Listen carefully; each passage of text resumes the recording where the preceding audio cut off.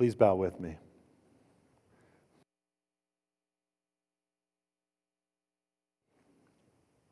Lord, we pray you'd come and meet with us now as we hear your word. Lord, I pray for this message, that it would be faithful to the truth of your word. Pray that the message would be clear to point to the text and what you've done for us through your Son, Jesus Christ. And Lord, we pray that you would humble us, that you would bring good fruit in our lives by the power of your Holy Spirit as we listen this morning. In Jesus' name we pray. Amen.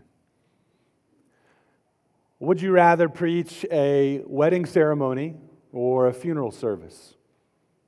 That was a question someone asked me recently. I haven't been asked that a whole lot. I had to think about it for a second. I mean, the question wasn't, which one would I rather attend? I mean, if you come up and tell me this week, we're engaged, we're getting married, I'm going to respond with joy. If you tell me news of a funeral, that's going to be sad. So it wasn't which one would I rather attend. It was which one would I rather preach at. And as I thought about it for a moment, I think I'd rather preach at a funeral. Don't get me wrong, I love preaching at weddings. It's a wonderful opportunity to point to human marriage, husband and wife, and the image that is of Jesus Christ and his love for his bride, the church. It's helpful for me as a preacher and just growing my desire to want to love more like Jesus loves as a husband, right? So love preaching at weddings, but there's something different about preaching at a funeral. It's a humbling moment at a funeral when you realize that the deceased, the person that you've gathered to remember, that one day, unless Jesus returns first, that's going to be every one of us. That each one of us will have a day where our family members and our friends gather at our death. It's a humbling moment. And sometimes when I preach at a wedding, I understand people are excited, some excited to hear the word. Some may be surprised to hear a sermon at a wedding and maybe wanting to get on out of there and get on to the party and the reception. But when I preach at a funeral, there's a moment where the Lord uses that to humble us. A moment of sober-mindedness where we think about the reality of death. Even recently when I was in my barber shop and I went in just before Christmas and realized that the barber in the chair over from me received news he was in the ICU on a ventilator, and sadly the next time I went back, he had passed and they had had his funeral. And there was an opportunity right there in the barber's chair that I had with my barber and others, I'm sure, overheard it, to talk about Jesus and the reality of death that didn't present itself in other conversations that I'd had with my barber over the years. And I don't think anybody was offended by it. We were thinking about death, the reality of death, the brevity of this life, the certainty of death. And for Christians, we have a message to preach. Though life is brief and death is certain, there is hope and there is victory found in Jesus Christ. There's a message to be preached at funerals, that though that one day will be us, and though we have a moment of mourning and sadness, it's also for Christians an opportunity for us to mourn as those who have hope. Hope in Jesus, not hope in empty cliches. We don't say that someone's gone to be with Jesus just because it sounds nice, or maybe because we're committed to positive thinking. We say that because Jesus said it, and it's true. That all who would trust in him, he is the resurrection and the life. If you believe in him, you'll never die. You'll live forever with him. You see, funerals are often an occasion that God uses to draw our eyes away from the busyness of this fleeting life to look to his everlasting promises. Well, today we look in the book of Genesis in a part of the story where Abraham loses his wife, Sarah. It's the occasion of her death. And we see him mourning, he's filled with sadness, but we also see him filled with hope. Hope in the promises of God. It's a powerful passage, don't skip over it. It's a powerful passage where we see God's promises brought him hope in life and in death. Turn with me to Genesis chapter 23. We're going to be in this chapter this morning. If you want to take that pew Bible in front of you and turn to page 16 in Genesis chapter 23. If you've come this morning and you don't own a Bible, use that Bible this morning and then take it home with you. That's our gift to you. Genesis 23, let me read through all of this passage as we begin. Sarah lived 127 years. These were the years of the life of Sarah. And Sarah died at Kiriath Arba, that is Hebron, in the land of Canaan. And Abraham went in to mourn for Sarah and to weep for her. And Abraham rose up from before his dead and said to the Hittites, I am a sojourner and foreigner among you. Give me property among you for a burying place, that I may bury my dead out of my sight. The Hittites answered Abraham, Hear us, my lord. You are a prince of God among us. Bury your dead in the choicest of our tombs. None of us will withhold from you his tomb to hinder you from burying your dead. Abraham rose and bowed to the Hittites, the people of the land. And he said to them, If you are willing that I should bury my dead out of my sight, hear me and entreat for me Ephron, the son of Zohar, that he may give me the cave of Machpelah, which he owns. It is at the end of his field. For the full price, let him give it to me in your presence as property for a burying place. Now Ephron was sitting among the Hittites, and Ephron the Hittite answered Abraham in the hearing of the Hittites, of all who went in at the gate of his city.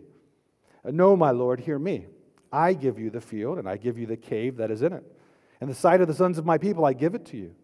Bury your dead. Then Abraham bowed down before the people of the land, and he said to Ephron, in the hearing of the people of the land, But if you will hear me, I give the price of the field. Accept it from me, that I may bury my dead there. Ephron answered Abraham, My lord, listen to me. A piece of land worth 400 shekels of silver, what is that between you and me? Bury your dead. Abraham listened to Ephron, and Abraham weighed out for Ephron the silver that he had named in the hearing of the Hittites, 400 shekels of silver, according to the weights current among the merchants.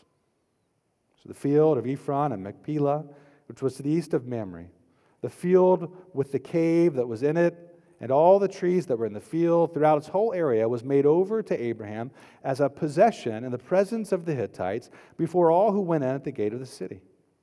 After this, Abraham buried Sarah his wife in the cave of the field at Machpelah, east of Mamre, that is Hebron, in the land of Canaan.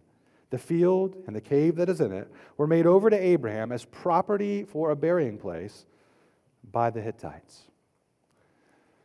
We took a little over a month off from our series in Genesis, and the last time we were in the Genesis back in December, we were in Genesis chapter 22, where Abraham was called to give everything that he had over to the Lord, and namely his son Isaac, the promised son that he had just received. That was the greatest test of his faith back in Genesis chapter 22, and by God's grace, Abraham passed that test. He demonstrated faith in believing that not even death could nullify the promises of God. He understood that God's promises were more powerful than death itself. And so he obeyed God by faith, and he passed the test. And thereafter, in that chapter, Abraham was assured of the promises of God. Here in chapter 23, we see the story of Abraham. It's coming toward the end. So the chapter begins with Sarah's death, and it ends with her burial. But chapter 23 is mainly about Abraham buying a plot of land in Canaan to bury his wife, Sarah. Now, why a whole chapter on a negotiation over a field and a cave? I mean, it seems like maybe Moses, the narrator of Genesis, could have kept the word count down, just simply told us, he bought a piece of land there and buried her, and like, boom, let's get on to chapter 24. But we have this long piece of negotiation here, a good amount of space to show us the purchase of this property. In fact, this property is significant in Genesis. It shows up 3 times later in the book of Genesis. So anytime we see something like this amount of space, this purchase mentioned later, we need to know there's something significant happening here that Moses wants us to understand. I think a little of it's this, that even with the death of his wife, Abraham has his eye on the promises of God. I'll repeat that. We'll get through these cracks, all right? Even with the death of his wife, Abraham has his eye on the promises of God. Well, the main idea I want you to see this morning in this passage is this. Suffering is the occasion that God often uses to point us to his faithfulness. Suffering is often the occasion that God uses to point us to his faithfulness. As we make our way through this entire chapter this morning, I want us to see 2 truths about suffering. The first one we find in verses 1 through 2. The first truth I want us to see about suffering. Is this sound working? Can y'all hear me in the back? I don't know if it crackled after that. We good back there? Okay. Thank you. Two truths about suffering. Verses 1 through 2. The first truth, suffering comes before glory. Suffering comes before glory. Sarah lived 127 years. She left behind her husband Abraham and their son Isaac. At that time, Isaac was likely around 37 years old. She was a woman who followed God. She received promises from God. The Lord promised her to give her a son, Isaac, and even when she was beyond her childbearing years, the Lord came and gave her that son. She lived by faith. Sarah is mentioned by the writer of Hebrews in Hebrews chapter 11. She's a woman who walked by faith. She trusted God's faithfulness to his promise. She lived a life of faith, and she died. 127 years, that's a long life. But if you remember in the scope of Genesis, 127 years really isn't near as much as what we saw in the beginning of the book of Genesis. You see, before the fall, no one was going to die. Before Genesis chapter 3, sin wasn't in the world and death wasn't either, so no one was going to die. And then we thought through, as we saw in the book of Genesis, people living hundreds and hundreds of years before God's wrath and judgment came in the flood. After the flood, we start to see lifespans shortening. And so 127 years, a long time for us, but we just see the impact of sin and death on life. We see a picture here of suffering. You see, the reality of death, it's all over the pages of the Bible. And therefore, Christians, we can think honestly about death. We can talk honestly about death. It's a topic for us not to avoid. It's a topic for us to consider. And I wonder for you, if you live in light of the brevity of life and the certainty of death. If you live your life in honest view of death. We see the detail in verse 2 that Sarah died in the land of Canaan. Now that was a land that was not yet her own. It was a land that she had been promised, and it had been almost 62 years since she and her husband left their homeland of Ur. God called them out of a land of idolatry, called them out of that land to a land that he promised to show them. He called them to a place to worship. And Abraham had been married to Sarah for over 100 years. That was a gift from God, over 100 years of marriage. And their marriage had endured so much. Difficulties, failures. Look at the trouble they found themselves in, oftentimes because of their own sin. But their marriage had also seen victories. God's grace shown to them over the course of their marriage. And for Abraham to lose Sarah, it was a painful loss.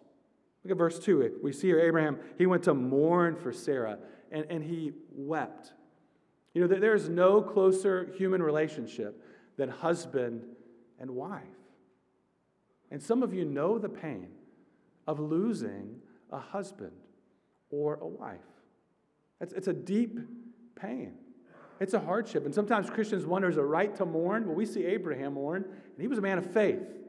So we understand that faith doesn't lead you to say, well, thankful for the time we had, and I'm just going to remain happy. Well, it's good to be sad and to mourn. Death is an enemy.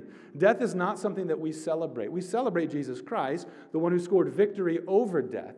But in 1 Corinthians 15 and in other places we see in the Scriptures, death is referred to as an enemy. It's painful. Death separates us from loved ones. And Abraham was separated from his wife, and it was good and it was right for him to mourn.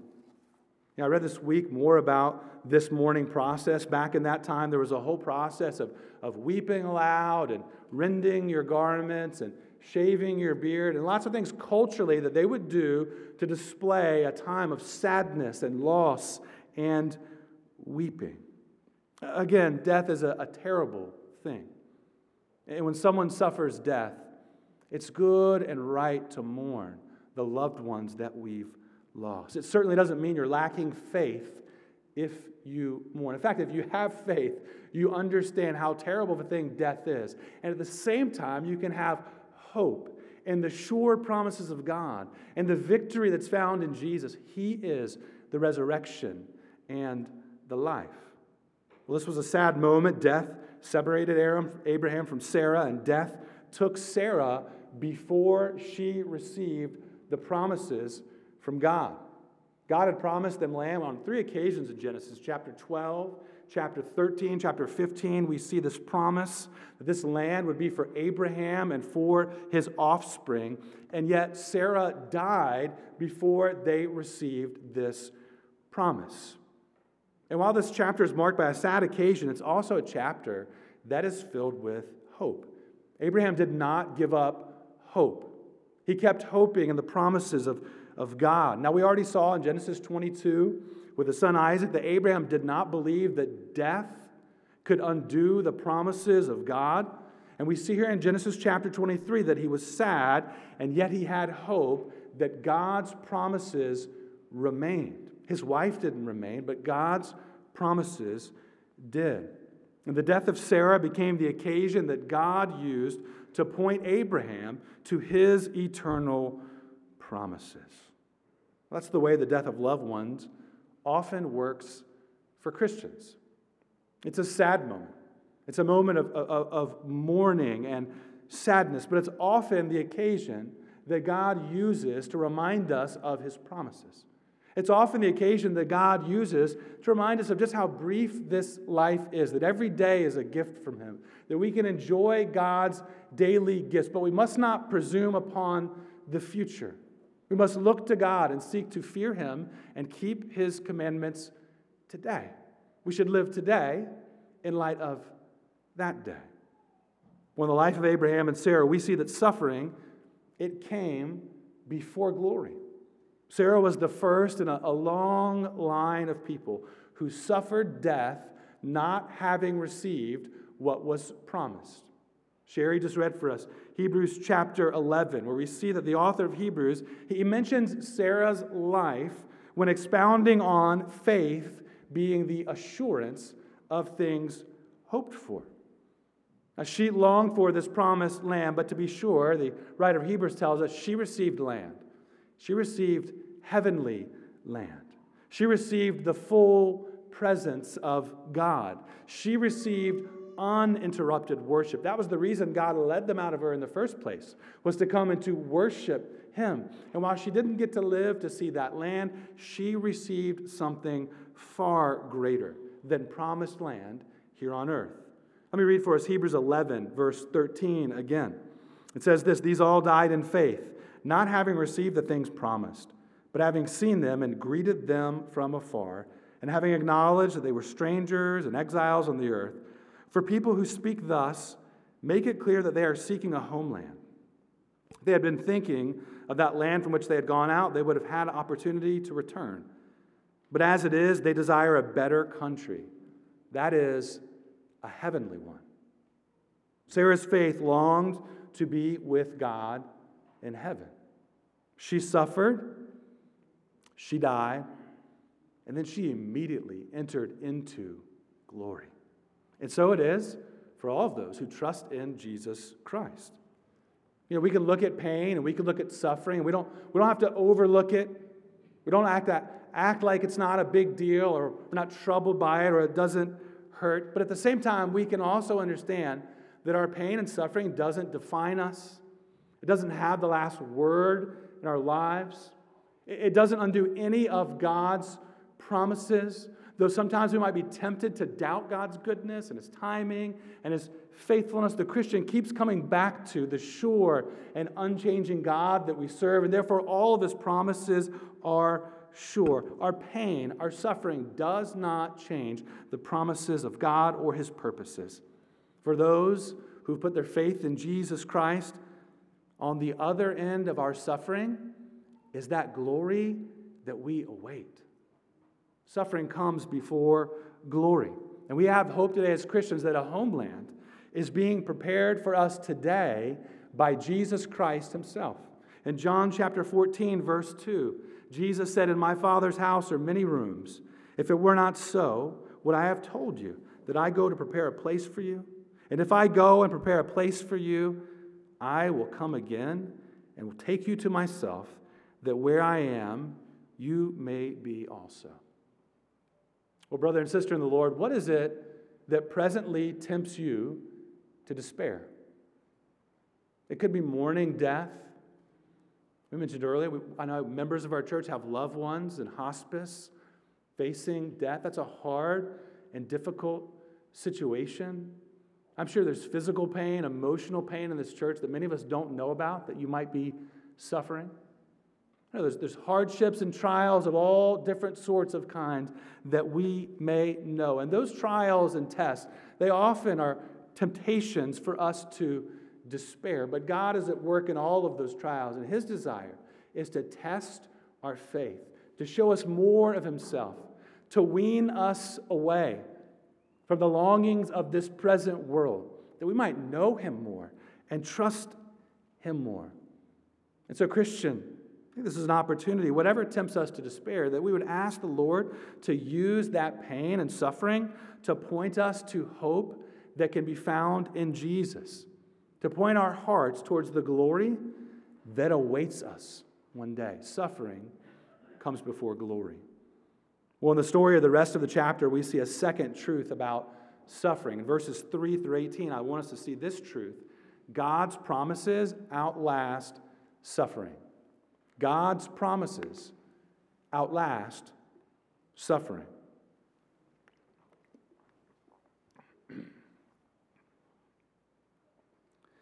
Well, what normally would have happened in that time with a death is that after the time of mourning was completed, you would return back to your homeland for a burial.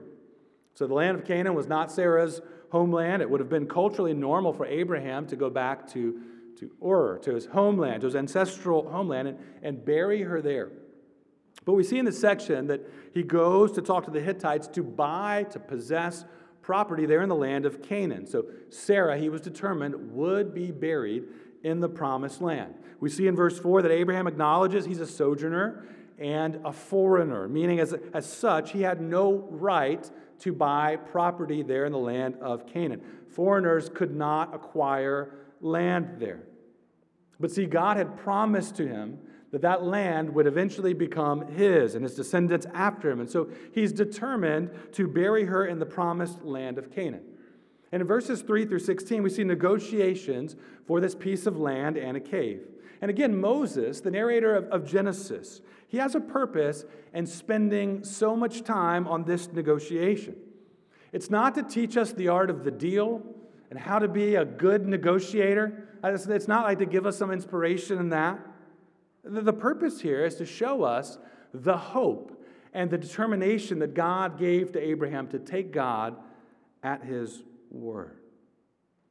Look at this negotiation. Let's take a look at it briefly. Because again, the purpose here is to show us Abraham's faith in God's promise that a time of mourning, the loss of his wife, it was a sad time, but it was not a time that he was left in despair. It was an occasion for hope. In verses 5 through 6, we see that the Hittites offer Abraham his choice of any tomb. I mean, that sounds like a pretty good deal. Like you could use any tomb you want, the choicest tomb. Pick it out, Abraham. It's yours. We're happy for you to use it. But their offer wasn't to own that land. It wasn't to own a cave or a tomb. Rather, they were merely offering him the use of that tomb. They could bury his wife there, but he wouldn't possess that particular part of the land. So Abraham responds in verse 9, he would pay full price. He asked them to speak to this guy, Ephron, the son of Zohar, a leader there in the land apparently, and that let him know I'll pay full price for the land.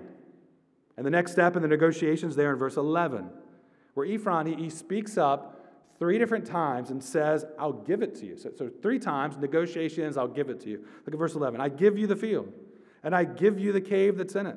In the sight of the sons of my people, I give it to you. Bury your dead. 3 times, I'm giving you this. But Abraham responds in verse 13 again that he will give the price of the field. He doesn't want to be given this land. He wants to pay full price. Is he just being kind? Kind of like, when people after dinner, you're like, I'll take the ticket. No, you take it. And really, you're wanting them to take it, right? So you're saying, I'll take it. And you're hoping they'll say, no, I got it. I'll pay for our dinner. Is that what's happening here? Is he just not a good negotiator? Well, no, we've seen this before back in Genesis chapter 14, that Abraham back then refused gifts from the king of Sodom. He wouldn't even take a sandal strap from the pagan king of Sodom because he didn't want anyone to look at riches or possessions he had and attribute it to the glory of the king of Sodom. He wanted God to get the glory in his life. He wanted it to be abundantly clear that all the possessions he had came from God. And I think that's what's happening here in Genesis chapter 23. Abraham will not have a pagan in the land get glory for giving him land. He wants the glory to go to God. He wants to receive a piece of this land, a foretaste of the promise from God himself. Abraham put his hope in the Lord to own a piece of the land. He chose not to return to his ancestral homeland. He chose not to receive a free piece of property. Again, this offer to give a tomb was the permission to use the land, not to own it. Presumably, he could have put his wife's remains there, but she would have been forgotten. It wouldn't have been a place where all of his ancestors and future generations would have returned for themselves to be buried. It wouldn't have accomplished what Abraham desired and longed for. He wants to possess a piece of the land. He doesn't want his wife buried in a grave belonging to a Canaanite, a grave that would end up being forgotten. He wants to possess this piece of land as a permanent place for his ancestors to be buried. Now, this was putting down a claim on the land. There would be no going back to Ur. They would build their hope, him and his descendants after him, around this promised land. He was building his hope around God's promise. Now, Ephron takes advantage of the situation. In verse 15, he asks for 400 shekels of silver. Now, shekel is a measurement of weight. And I read this week, this would have been around a little over 100 pounds of silver. From my study this week, it seems like this likely was an inflated price. Later on in the Old Testament, 2 Samuel chapter 24, verse 24, we read that David only paid 50 shekels of silver for the purchase of land that the temple was built on. So 50 compared to 400 here. It seems like an inflated price. You think that Charlotte home prices are crazy right now.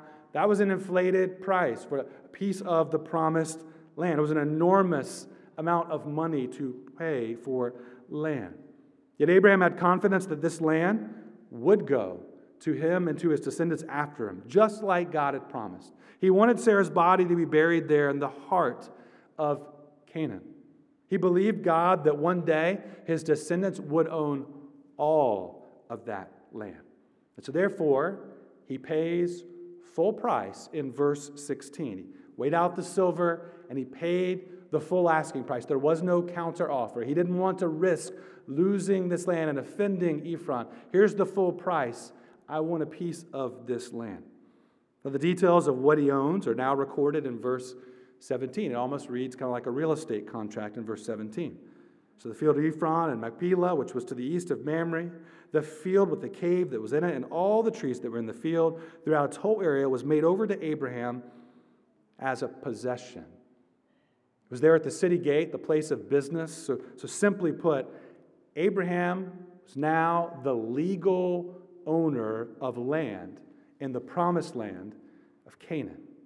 Moses took this amount of space to show that Abraham went from sojourner to owner. Foreigner traveling through the land, living in tents. Here's the first piece of land that God gave him. He's an owner. Just a small piece, a little foretaste of what was yet to come. You see, this was the beginning of the fulfillment of the promise. Abraham, he was promised descendants. At this point in the story, he and Sarah had how many descendants together? One, Isaac. There were many more yet to come, but all they got to know was one. God had showed him the land of Canaan, promised him that all of it would be his and his descendants, but he only got to possess this little small piece of property, yet it was his, and it was his descendants permanently. Some have referred to these fulfillments as a down payment on the promise.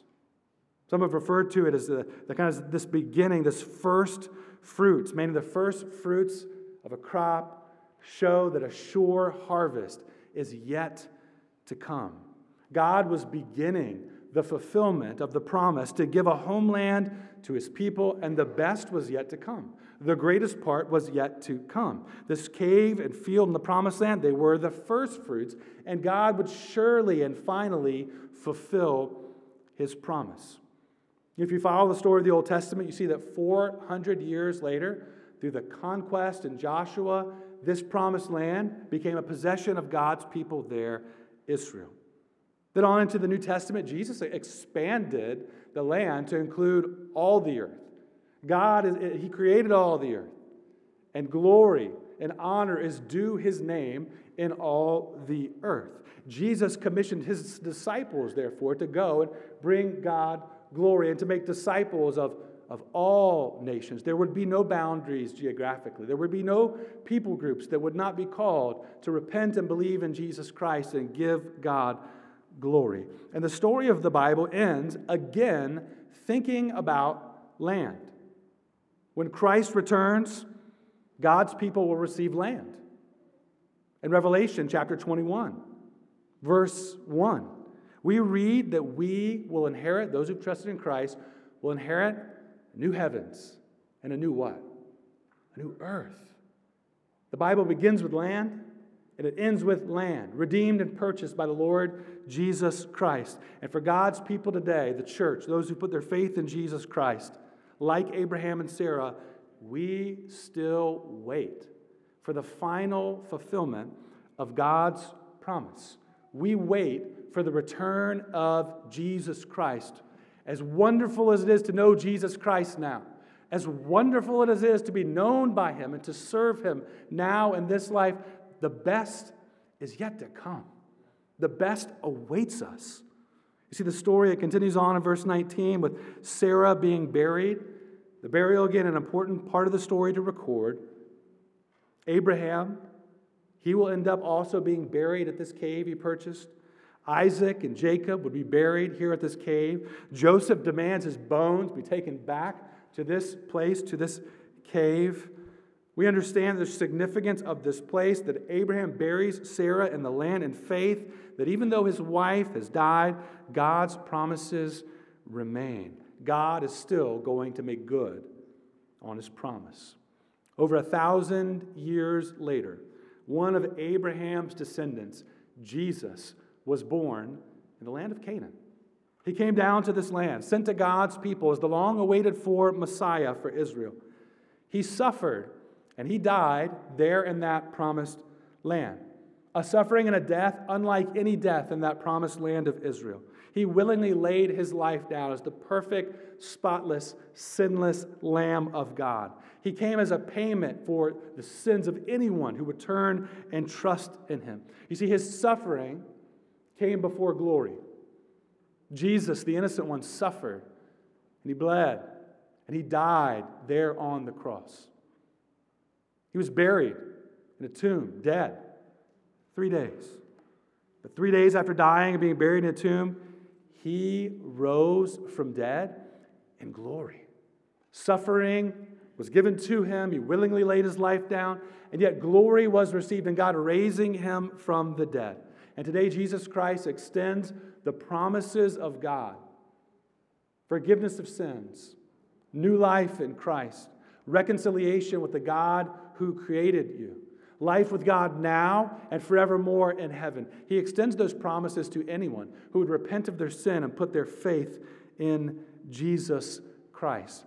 And if you're here today and you haven't put your faith in Jesus Christ, we say this every week. We're so glad that you're here. I hope you come back next week. We hope you keep coming back. Coming to church is a good place to hear more about who God is and what he's done in Jesus Christ. But if this is the only time I got you, I want you to know this. God loves you. He offers you forgiveness of sins for anything you've done. You will die one day, maybe sooner than you think. And for Christians, by God's grace, he's led us to repent of our sin. We enjoy him now. The hope we have this morning, this group of Christians, We are living for what life will be like 5,000 years from now. You can live for what life's going to be like next year, 5 years from now, 10 years from now, 20 years from now, what your portfolio will look like, what your achievements and accomplishments will look like. Those will not come with you. They might be things to enjoy and be good stewards of here while on earth, but rather than just living your life for what's going to happen 5 years from now or 10 years from now, and haven't we learned anything in the last 18 months? We don't really know what the future holds. Live your life for what will matter 5,000 years from now. You will live forever. And you have an opportunity today to repent of your sin and put your faith in Jesus Christ. And I would plead with you, make that decision today. Come and see any of us. Someone who brought you, see any of our pastors at the door or at the tent on the way out. We want you to know God's promises in this life and in the next. Well, Genesis 23, Sarah's death, it's the occasion, but it's not the point of the narrative. The point of the story is God's faithfulness to his promise. And isn't that how it often works in the lives of Christians? Oftentimes our suffering is the occasion in our lives that God uses to point us to his faithfulness, to point us to his promises. Suffering is the occasion, but it is not the point. It's not the end. We have confidence as Christians that our pain is never wasted. Christ uses that pain to complete his work in us. And God's good purpose in suffering is to draw our eyes upward from this life, to look to the Lord and to his promises. The hope we have as Christians is that the promises of God will outlast our suffering. You see, a Christian, it's important for us to understand this, a Christian has never met a trial that they will not outlast. Because even in that final trial of death, what awaits us on the other side is glory. Unimaginable glory. We may face the same trials from now until the day we die, but that trial will not have the final word. Brother and sister in Christ, we understand this, that we've never met a trial that we will not outlast, because we will immediately, when we die and leave this earth, we will immediately receive the reward of being in the arms of our everlasting Father, of knowing his love. As good as it is to know his love this morning, as comforting as it is to know his love morning, how much greater will it be on that day? We fully know his love, and nothing will ever interrupt that. We won't have good days and hard days. It'll be nothing but days with him, unending days in his presence. You see, for those who are in Christ, this life is not as good as it gets. We know that the best is yet to come. It is so wonderful to know God and his goodness now, but the best is yet to come. As much as God has done for us already, Christian, think about how much more he's promised to do. As faithful as he's shown himself to be to us, we've not yet received the final promise when he will save us from this body of death. You see, the Christian hope, the hope of all who die in faith, is that all that we see that God has done for us in this life, how much more will he do in the next?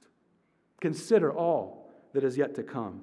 In this life, he has freed us from the power of sin. Hallelujah. Praise the Lord for that. What a wonderful experience to be freed from the slavery of sin. But in the next life, he will free us from the presence of sin.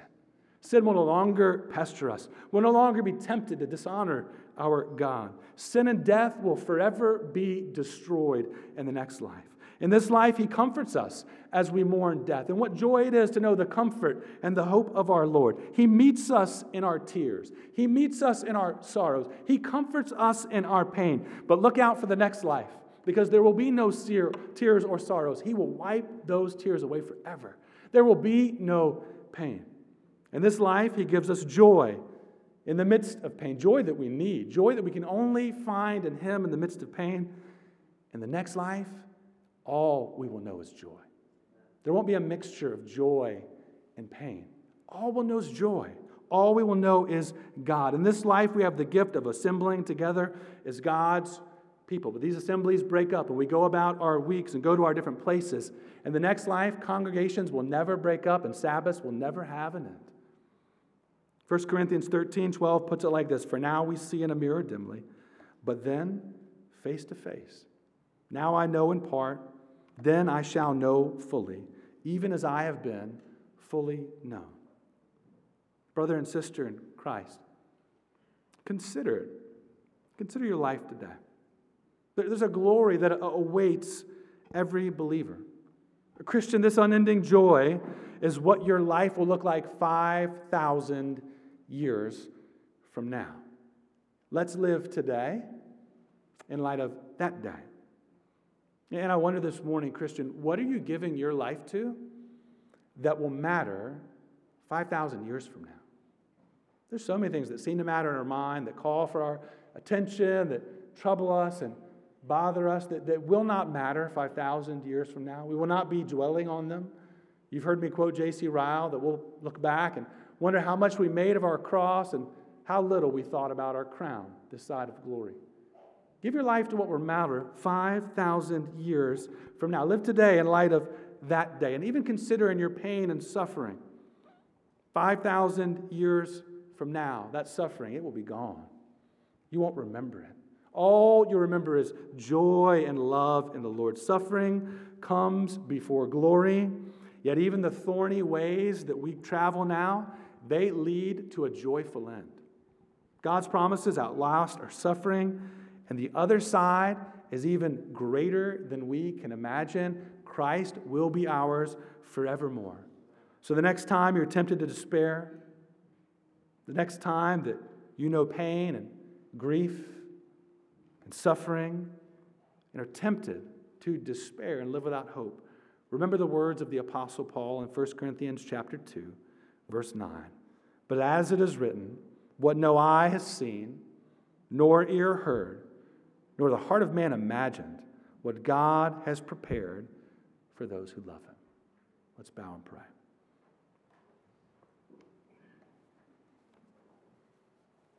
Father, we are in need of regular reminders of the hope that you've given us in Jesus. Lord, we are in need regularly of you stripping away the gaze of our eyes being focused on the promises of this present and fleeting world. Lord, may you today lead the eyes of our heart away from living for self, away from living for this present moment. Lord, help us to live today in light of that day that we stand before you. Lord, help us to desire today to honor you and to please you and to serve you. Help us this day to enjoy you and to enjoy knowing you and worshiping you. And Lord, help us to give ourselves today to what will matter on that last day.